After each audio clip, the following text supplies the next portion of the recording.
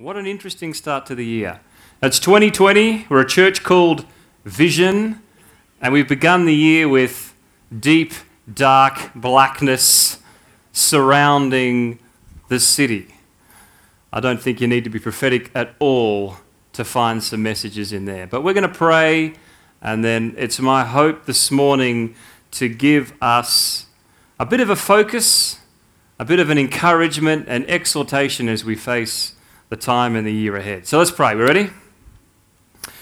Father, we do really come to this year, I'm sure most of us, with many mixed feelings. A sense of excitement perhaps about a new year, a sense of readiness for some, and then also a sense of sorrow and confusion. And we do remember, Lord, particularly those, even some family members who've been caught up in the midst of this bushfire tragedy, people who've lost their homes, people who've been forced to evacuate. And Lord, we thank you that you are a God who is with us in each and every season. From those mountaintops to the valleys, when we have much and when we have little. As the Apostle Paul famously said, we know this, that we can do all things and face all things through Christ who gives us strength. So I thank you, Lord, that our strength comes not from our circumstances and our surroundings, but it comes from the reality of a God who is with us. And I do pray that you would reassure our hearts, and that in the midst of whatever it is we're feeling this day, that there would be an encouragement, that there'd be an exhortation, that there would be a capacity for each of us personally and us as a church to look to you this day and this year. Thank you that there are good things, good works, your word proclaims, that you have prepared beforehand for us to do. That you are a good God who is out working good things in our lives and in our midst and in our nation, regardless of what any headline might present. So we choose to trust you, we choose to look to you, and we pray even this morning as we turn to your scriptures that you would lead us and guide us this day and this year for the glory of your name.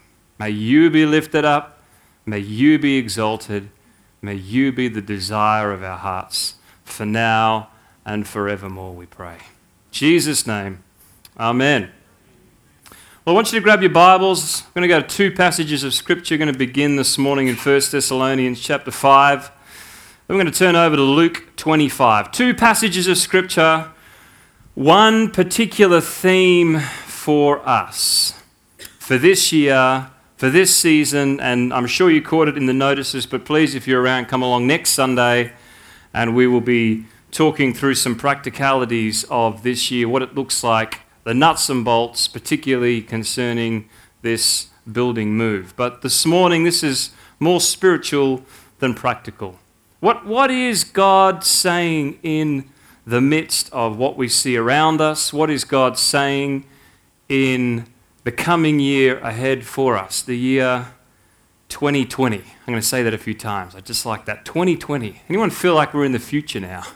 2020. It sounds like some futuristic novel, doesn't it? Welcome to 2020. Well, Paul's writing to the Thessalonians, the believers, this particular church. He's coming to the conclusion of a letter, and we don't, obviously, in the interest of time, have any capacity to review what he has said. But he leaves them with a specific exhortation and encouragement as he brings this letter to a conclusion, words that have resonated in my heart as I've prepared for this year, this season, and as I said, in the midst of the end of last year and everything that we've seen around us. Paul writes this, 1 Thessalonians chapter 5, verse 1. Now concerning the times and the seasons, brothers, you have no need to have anything written to you. It's one of those moments where I just kind of think, well, they might not, but it'd be really handy if Paul had just written. But for the benefit of those who'll be reading this 2,000 years later, here is some detail. So we don't know the times and the seasons that Paul is referring to, but he says at the beginning of verse 2, for you yourselves are fully aware Concerning the times and seasons, you have no need of anything to be written to you because you are fully aware. I think perhaps it's intentional that Paul doesn't specify what those times and seasons were specifically that the Thessalonians were facing, because we are called always to be a people who are aware of the times and seasons. I don't have time to go through scriptures, but as you look both at the Old Testament and the New Testament, you see time and time again that God is a God of times and seasons. He ordained it, and we looked a little bit at that last Sunday. He set things in motion, and he uses the times and the seasons for specific purposes. So let me ask us that question: are we fully aware of the times and seasons? Are we fully aware? Do we really know what time it is? What is the season that we're in? And obviously times and seasons can be more than a calendar year. I'm not saying that God locks himself into a 12-month period. But do we know the times and seasons in which we live? Certainly the Thessalonians did. He says, you know the times and the seasons, brothers. You have no need to have anything written to you, for you are fully aware, verse 2, that the day of the Lord will come like a thief in the night. While people are saying there's peace and security, then sudden destruction will come upon them as labor pains come upon a pregnant woman. Who thinks this is sounding encouraging so far? We'll get there. Bear with me. And they will not escape. Verse 4, but you are not in darkness, brothers, for that day to surprise you like a thief. For you are all children of the light, children of the day. We are not of the night, nor of the darkness. In verse 6, we'll look at a moment and see what his encouragement is there. One thing that strikes me as I read this particular book, 1 Thessalonians, 2 Thessalonians, is the same. And in fact, consistently throughout the apostles' writings, all of them, the New Testament writings, is this focus upon the return of the Lord. In fact, if you read 1 Thessalonians, not only is it in every chapter, it's almost central or alluded to in every passage and portion of Scripture that's contained in this letter. Clearly it was central. It was the dominating theme that was running through constantly the Thessalonians' mind. He's coming back. He is returning. And you know, it's interesting, isn't it, that for so many churches, perhaps for some of us, maybe we have a glib reference to the return of the Lord. Maybe there's that kind of thought in the back of our minds that, yes, he is coming. And yet, for them, it was central and it was dominating. Paul puts it this way to Timothy, his spiritual son, 2 Timothy 4:8. He talks about striving for this crown of righteousness. Always uses these athlete analogies. That's my goal, to receive this crown. It's laid up for me, and not just for me, but all who have loved, or some translations say longed for, his appearing. A crown of righteousness laid up for all those who long for his appearing. And I wonder if there's something in our hearts and our lives that has lost sight of this centrality of the return of Christ. I mean, it's probably there for most of us. We're like, yeah, we believe that. We understand that. Jesus is coming back. But is there a loving and a longing for his return? Is it central? Is it a driving motivation and force in our lives? Is it a lens and a perspective that we view circumstances through?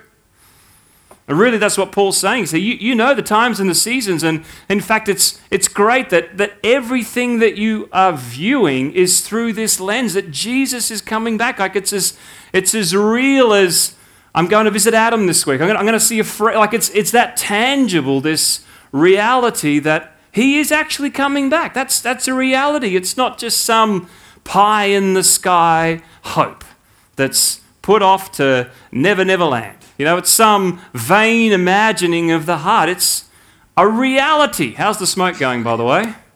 Worse or better? One better, lots of worses. Thanks, Rod's going to turn it off. We'll put up with the heat and endure the smoke. And by the way, if you need to get up and move around, I'm not sure if the building anywhere else is any better than here, but feel free to do whatever you've got to do. That's totally fine. You're not going to interrupt the flow here. Is that reality of Christ's return, is it something that's burning in our heart? And see, my suggestion is that maybe it should be, and maybe we would live differently. Maybe we would approach things differently. Maybe we would react in certain ways, we would pray certain ways, we would do certain things differently. And I'm not talking about a people who set a date and they sell all their belongings and, well, there's no point in getting an education. I mean, all things in balance, yeah? We all know we can go way too far the other way, and that's not what Paul is talking about here, but he's talking about a people who have this passion, this genuine understanding. This is happening. This is a reality, the crown of righteousness laid up for all of those who loved and longed for his appearing. Do we really love and long for that day when the King of Heaven splits the sky? When he comes and there's no more fires and devastation and destruction, when there's no more sin, when all of that is dealt with, where the righteous King comes with righteous judgments, no more evil, no more wickedness. Isn't it the longing of our heart? And isn't that something that should just pierce through all of the reality around us with a clarity and something that stirs up our heart? But that's not actually the message. We're just setting the scene. Verse 6. So in that context of a people who knew the times and seasons, who longed for the returning of the Lord, both of things that are very worthy of us focusing on. But verse 6 is really the Apostle Paul's exhortation. So then, he says in verse 6. So this is what he's desiring to produce in the lives of the Thessalonian believers. This is what I believe is the urgency in this passage of Scripture for us in the times and seasons that we live now.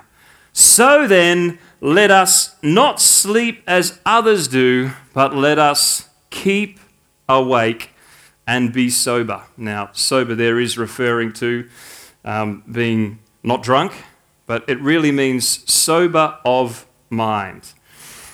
He's saying keep wide awake, be watchful, be alert, be sober-minded. He's saying wake up. Don't be lulled in to sleep. I don't know about you, but I have a love-hate relationship with alarm clocks. I certainly see them as a necessary evil. I certainly use one when it is required. But I've never been able to fully understand the snooze button. And in fact, I have a lovely wife whom I love dearly. She has many qualities, just a couple of things that occasionally might slightly get on my nerves. And one is that she loves not only to have one alarm clock, but she'll have an alarm clock to be the second alarm for the first alarm, and then another alarm clock set to be the third alarm clock for the second. Anyone else like that? Like there are multiple alarms, and I'll wake up at times in a bit of a shock. It's just the second alarm. It's all right, go back to sleep. Snooze button hit. Just the third alarm, it's fine. Just the precursor to the real alarm. The other way of approaching a snooze button. And it's interesting, over the last kind of week and a half, we bought one of our girls a Fitbit. We've got 3 of the kids now that all have these Fitbit exercise tracker type devices. So one of them got one for Christmas, and what I didn't realise is that there's a capacity on these Fitbits to set alarms. And of course, she's not old enough to have her own Fitbit account, so she uses my particular phone. She logs in, she sets everything. And so I had a week where all of these alarms began to pop out. I mean, she was alarming herself when she needed to brush her hair and go to the toilet and check the eggs. And I'm thinking, where are all these alarms coming from? Inundated with alarms. I have rectified that particular alarm issue. It was alarming, thank you very much. Was certainly alarming. And then it's interesting in the midst of bringing that into a more broader contemporary context with all of the fires. Maybe some of you have had this experience, but I was walking through a shopping centre and the alarms in some of the shops were going off because of the thickness and the heaviness of the smoke. I've had friends who said, yes, our alarm in our house went off. The smoke came in and the alarms were going off. And see, in the midst of, I say all that for this reason, in the midst of a season for me, a week of being inundated with alarms and praying and thinking, God, what is happening in the midst of all that we see around us? What is your perspective? And I really feel like the Lord put this on my heart. Very simple, very easy. He said simply this: it's a wake-up call. This is a wake-up call. There is an alarm that is ringing for those who will have ears to hear it. This is a wake-up call. See, I believe that this is a strategic time. We joke and understand that it'll probably be the year of the puns with Vision and 2020. 2020 Vision. Vision 2020. Have I mentioned 2020 enough? Got it in there? Welcome to the future. But I do feel like this is a critical time, a strategic time, an important time, a time where there will be clarity, but where there is a need for us to wake up, to be alert. We're not called to be a sleeping people. So then let us not sleep. Let's not spend our time asleep. Let's be awake. Let us be alert. Not hitting the snooze button. It's just the third alarm. It's just a second alarm. Jesus is coming back sometime. That's going to happen down there. I'm too busy now. I've got things to do this year. I've got missions to accomplish. I've got to pack out my pension. I've got some holidays. Whatever it might be, I feel the urgency of the Lord for us, that it's time for us to wake up. It's time for us to wake up. It's time to wake up. Stop putting it off. Stop hitting the snooze button. Stop putting it to another day. Let the urgency of the hour, the reality of a God who will soon split the skies and return to judge the living and the dead. And I say that there might be another 1,000 years. We're still called to live with that urgency that he could be coming back tomorrow. That everything, the passion and desires of our lives are lived in that specific reality. It is a time for us to live wide awake. We have got to be prayerful. My heart has been stirred for us as a people. Stay tuned for this. But for there to be ways for us to pray like we've never prayed before. I was reading just over the week, between Christmas and New Year, about the early church. Look at the beginning of the book of Acts.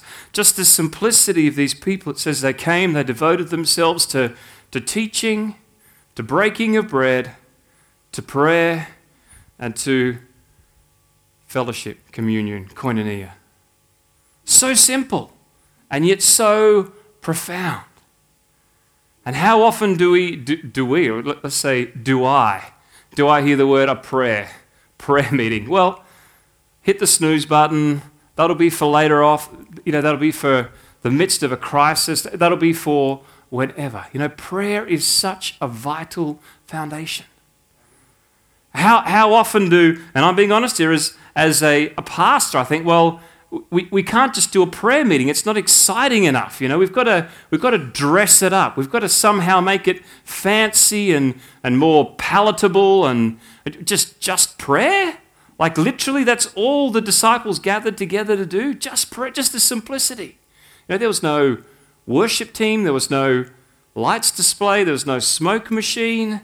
There was no fancy bells and whistles. There was a devoted people that came, that loved the Word of God, loved His Scriptures, that devoted themselves to one another, and they devoted their lives to prayer, just to prayer. Let's make prayer that simple foundation of our lives, personally as a single person, as a family, as a couple, and certainly as a church community. It is essential that we grab a hold. This is a time to pray, recognizing that the issues around us, as is the case with all issues, they're not purely political issues, societal issues, environmental issues. Underpinning everything we see in society around us, Scripture reveals, is a sin problem. And the answer is Jesus. We have the answer. We've got to be prayerful and we've got to be prepared. If you read on in 1 Thessalonians chapter 5, he talks about, therefore, because we are to be an awake people, since we belong to the day, he says, put on the breastplate of faith and love, a helmet for the hope of salvation, for God has not destined us to wrath, but to attain salvation. And then he finishes off in verse 11, therefore, encourage one another and build one another up, just as you are doing. Encourage one another up around this theme. So I want to ask us a question, and in fact it's a question that I've been asked many, many times over the past week in a totally different context. But again, it's funny how sometimes the natural, I believe, reflects the spiritual. And you know, for most of you would be aware that my family and I, we live just out of town, just down south on a property. And you would not believe, this is a good thing, but the amount of messages that are coming through saying this. Are you ready? Are you bushfire prepared? I mean, we've had letters dropped in our leaflet box. We've had people come around and knock on doors. We've had community members out talking, doing everything they can. And in fact, there's been a great sense of community, people offering, does anyone need anything? Do you need an extra fire reel and hose? Do you need some extra water storage? Some people saying, look, I've got a free afternoon. Does anyone need? I can come around, I can help, I can clean some leaves, we can move some stock. People offering horse floats, because of course, when you're out in a rural area, it's more than just leaving your house. You've got to think, what about the animals? What do we do? And so there's been this, in a good way, this urgency and this effort around this question of, are you ready? Are you prepared? The amount of times in the last week that people have said, what's your fire plan? And to be perfectly honest, we have been a little laissez-faire in this regard. And so I would say, well, our plan, which it is simply to leave. Like, we don't have the firefighting equipment. We're just going to grab what we can and we're going to leave. And someone very lovingly pointed out to me and they said, well, you know, leave is not actually a plan. That's a word. A plan would be, where are you going? How are you going to get there? And what are you going to take with you? How are you going to grab the animals? How are you going to grab the kids? They're more important than the animals. Make sure you remember the essentials. How are you going to get out of there? What exit are you going to take? What's the strategy? Like, the fire's coming from this way. Where are you going? You don't want to be trapped. We're backing onto a reserve. Like, it's been this, in a good way, this challenging and confronting, encouraging community coming together saying, are you ready? Are you prepared? Is there anything I can do to help? Is there anything we can do to help you get ready? Because we've got to be ready. We've got to be prepared. We don't know what's coming. We don't know when it's coming. We don't know how it's coming. But we do know that we need to be prepared. We've got to be ready. And for us, sadly, not anymore after the events of the last week, but there's been a big fat snooze button on the readiness plan. Bang. You know, we'll do that when we get to it. You know, it's too much work. It's too hard. It's too expensive. We've got to get hose reels and fire pumps and sprinkler systems, and we've got to do all that, and we'll just leave. Yeah, but have you thought through? Well, no. We'll figure it out on the way. We'll hop in the car. We'll figure out what we're going to do. And my encouragement is, I believe that whole picture, I know that's in the natural, but that really reflects what's on my heart for us this year. That we would be a ready people. That we would be knocking on each other's doors. That we'd be going around, look, I've got an afternoon. Is there anything I can do to help you get ready? Is there anything I can do to help you get prepared? Can I encourage you? Can I pray for you? Can I just send you a word of encouragement? Can I give you a call once a week? Can I help you just declutter your life? Can I help mind your kids so you can have some space? What can I do to help you get prepared and get ready? And I'm amazed in the natural as I've looked at it, as people have written out, here's all the things you need to do. I'm like, I need someone to help. I don't know where to start. That's okay. Because I love it how Paul ends this encouragement to the Thessalonians. Therefore, encourage one another, build one another up, just as you are. You're doing this already. But let this be a time and a year and a season where we take that to the next level. Are you ready? Are you ready? Are we a prepared people? Now, just very quickly, that was only the introduction, but don't worry, we'll make the main points a lot shorter. Just come with me and we're going to read together a parable of preparation, almost as a way, hopefully, of tying in some of these things together. And then we'll bring our time this morning to a conclusion, because I've really already given you the message. We could say amen. Oh, really? All right then. Amen it is. Look, let's just read these words. There's just two really quick encouragements. Two really quick encouragements for us. And then I want us to pray. And I want us to really pray. And as I said, we'll talk next week about some of the more practical things for us as a church. This is Matthew 25. And remember, Jesus has spent some time, and as I said, not only the apostles, but New Testament writings, Jesus himself, he spent significant effort in his Gospels preparing his disciples, saying, there's stuff that's going to happen. When you see wars and rumors of wars, when you see famines and disease and pestilence, do not be alarmed. Don't be what? These things have to happen. This is a world, as Romans says, that's groaning under the weight of sin, a fallen planet. He says, do not let your heart be alarmed. But then he tells these parables, multiple, not just this particular one we'll read, about, but do be prepared. Do be ready. Don't be alarmed. Don't be worried. We've talked about that. Anchor, assure yourself that there's a God and he's coming. And Jesus has promised that he would come. I'm coming. I'm coming. Don't worry. But do be prepared. And here's one of them.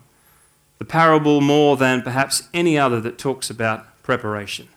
Matthew 25 verse 1. Then the kingdom of heaven will be like 10 virgins who took their lamps and went to meet the bridegroom. 5 of them were foolish, 5 of them were wise. For when the foolish took their lamps, they took no oil with them, but the wise took flasks of oil with their lamps.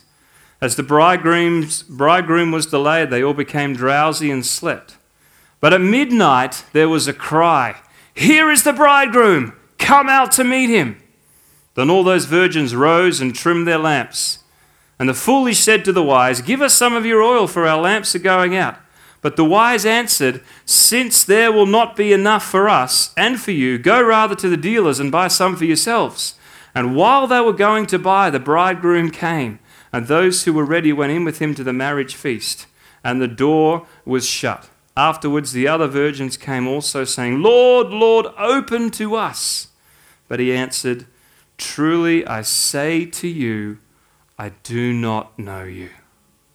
And here is the purpose of that parable. In this instance, Jesus makes it abundantly clear for us. Therefore, watch. Some translations say, therefore, be ready, be alert, be awake. For you know neither the day nor the hour. It always amazes me. I love this story. I'm sure that we have probably all read this parable before.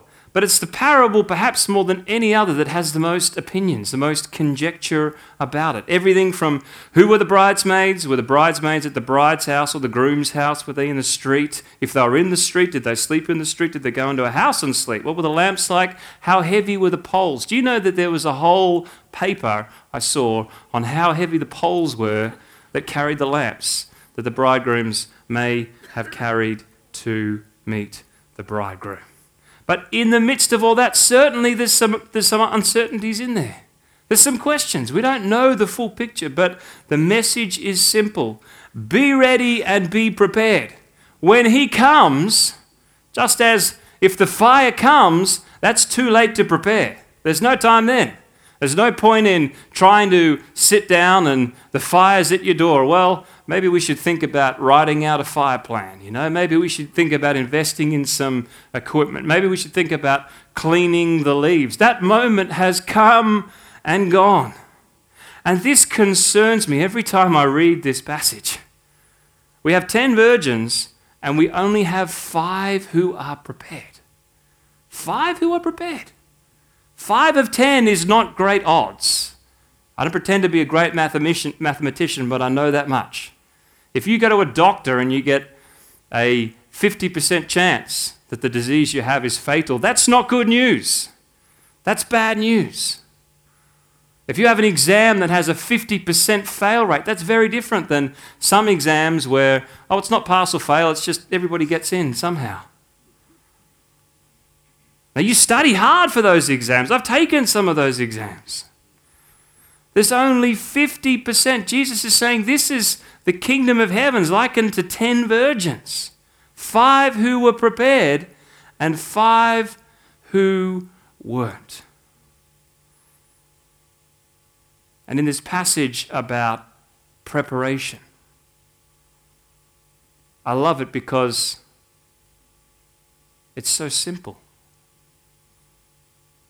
In this passage, it's not like Jesus says, and here's how it works. Here's the 200 things you need to do.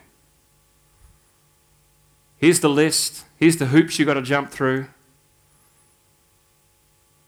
Here's all the requirements. You've got to bust your gut. And if you're lucky, maybe you'll be one of the 5 who make it in. It's so simple. He says it's like this. 10 virgins who took their lamps and went to meet the bridegroom. What was their mission? Their mission was simply to keep their eyes upon him. What was the warning? The warning was that half of them, although they had all of the trappings, there's no differentiation in the description. They had lamps, they were walking out, they had poles. We can argue about how heavy they were, but they had poles. They had everything that they needed. They were virgins. They all got tired and slept. The only one difference was that one had all the trappings and no substance, no oil. The other group, they were prepared and they had oil with them. And the interesting thing about oil is that oil takes some effort. It takes some crushing to prepare. And in the one sense, as we read through this parable, it seems a little unfair that some do and they don't share with the others. Seems harsh. But as we read on, we recognize that every person must prepare for themselves. There is no way that I can acquire oil for you. There is no way that you can acquire oil for me. I can encourage you. I can stir your heart, and I will, and I'll ask you the question, hopefully more than just once on the first Sunday. Hopefully you'll ask me too, are you ready? Are you prepared? Are your eyes on the bridegroom? And have you got your oil? Are you prepared? Is there the trappings of religion, or is there the stirring? I think as I read of that, of passages such as Paul writes to Timothy in 2 Timothy 3:5, he says they had a form of godliness, but without any power. Where's the power? Where's the flow of the Holy Spirit? Or perhaps Matthew 7, where Jesus said the same words as he says here. He says, you did all the stuff. You healed, you prophesied, and yet I did not know you. Depart from me, I did not know you.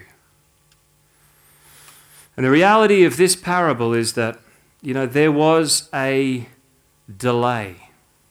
It says, as the bridegroom in verse 5 was delayed. Who knows that 2,000 years is quite a delay? And we don't know how much longer that delay will last. But Jesus tells us ahead of time there is a delay, but we need to be making sure that we are prepared, that we are ready. Are we a prepared people? Are we a ready people? Are you ready? Do you know the times and seasons in which we live? Is there just that longing and that desperate desire that Jesus would come back, the King of heaven? Is he our passion? Have we got the oil that we need, that we would be ready when he calls for us? Can we get the worship team back out here? Let me just finish with this, and this really is the heart behind me. I'm quite intentional each year in saying, Lord, would you give me just a word? Sometimes it's for me personally. Would you give me a scripture? Would you give me something? And I'll finish actually with how this whole message began. But I was spending some time, and it's been frustrating and in some ways a bit of a gift that we've had all this smoke, because it's meant that I've spent a lot of time inside. Normally this is the time of year I'd be outside doing projects, which is great because you tick a lot of things off the list, but then you end up kicking off the year and you're exhausted. So I've been sitting inside, and sitting inside, and this will be revealing, I've even done some puzzles. I don't remember the last time I sat down and did a puzzle. But I've been, playing with the kids, and of course in the midst there, spending some time with the Lord. And just kind of in that space of, Lord, I want to know what your heart is for the year. Show me what you have for us. And, sometimes in my quiet devotions where I feel stirred and I'll literally stand up and maybe wander around and pray and proclaim and speak things out. There's other times where it was kind of one of those weeks, I'm like, you know what, I'm just going to kind of put some quiet music on, sit back in the chair, just seek the Lord, have a bit of a soaking time, which can at times turn into more of a sloking time, you know what I mean? Half sleeping, half soaking, just in the presence of the Lord, just enjoying his presence. And so I was in that place, just like, Lord, just speak to me. And the only way I can describe it is I still don't know whether I physically heard this or it was just this urgency in my spirit. But I heard what sounded to me like the starter's gun of a pistol, like you'd hear at the beginning of a race. It was just this lying there soaking bang, and it was that vivid. And I heard like in my spirit, get up and run. And literally I flew out of the seat, and I'm thinking, what is it, Lord? Is someone in trouble? Like, is something going on? Is the fire coming? And I felt like the Lord, and I'll read it out. It's very simple. The Lord in that moment, he said, I'm looking for a people who are ready. That was it. I'm looking for a people who are ready. Ready for when he calls. And that's what I want to ask us this morning. Are we ready? Would you close your eyes? Would you close your eyes? It's between you and him. Are we a prepared people? Are we ready? See, if we're aware of the times, just as we are so aware at the moment in the natural of fires, that demands a readiness and a response. You cannot be aware of what's going on and not, if you're in the firing line, be prepared. I want to ask us the same in the spiritual. Are we aware of what's going on? Are we really aware? Because if we are, then there will be a readiness. There'll be an eagerness. There'll be an excitement. There'll be an expectancy. And it's my prayer that as a people, God would stir our hearts this year, 2020, that we would be a people who stop hitting the snooze button, Stop putting it on. It's just the third alarm. There'll be another one. Just a second alarm. The alarms are ringing. I could not get away from them. And God is saying, it's time to wake up. It's time to pray. It's time to pursue Him with the passion that we've not pursued Him before. It's time to cry out for our nation.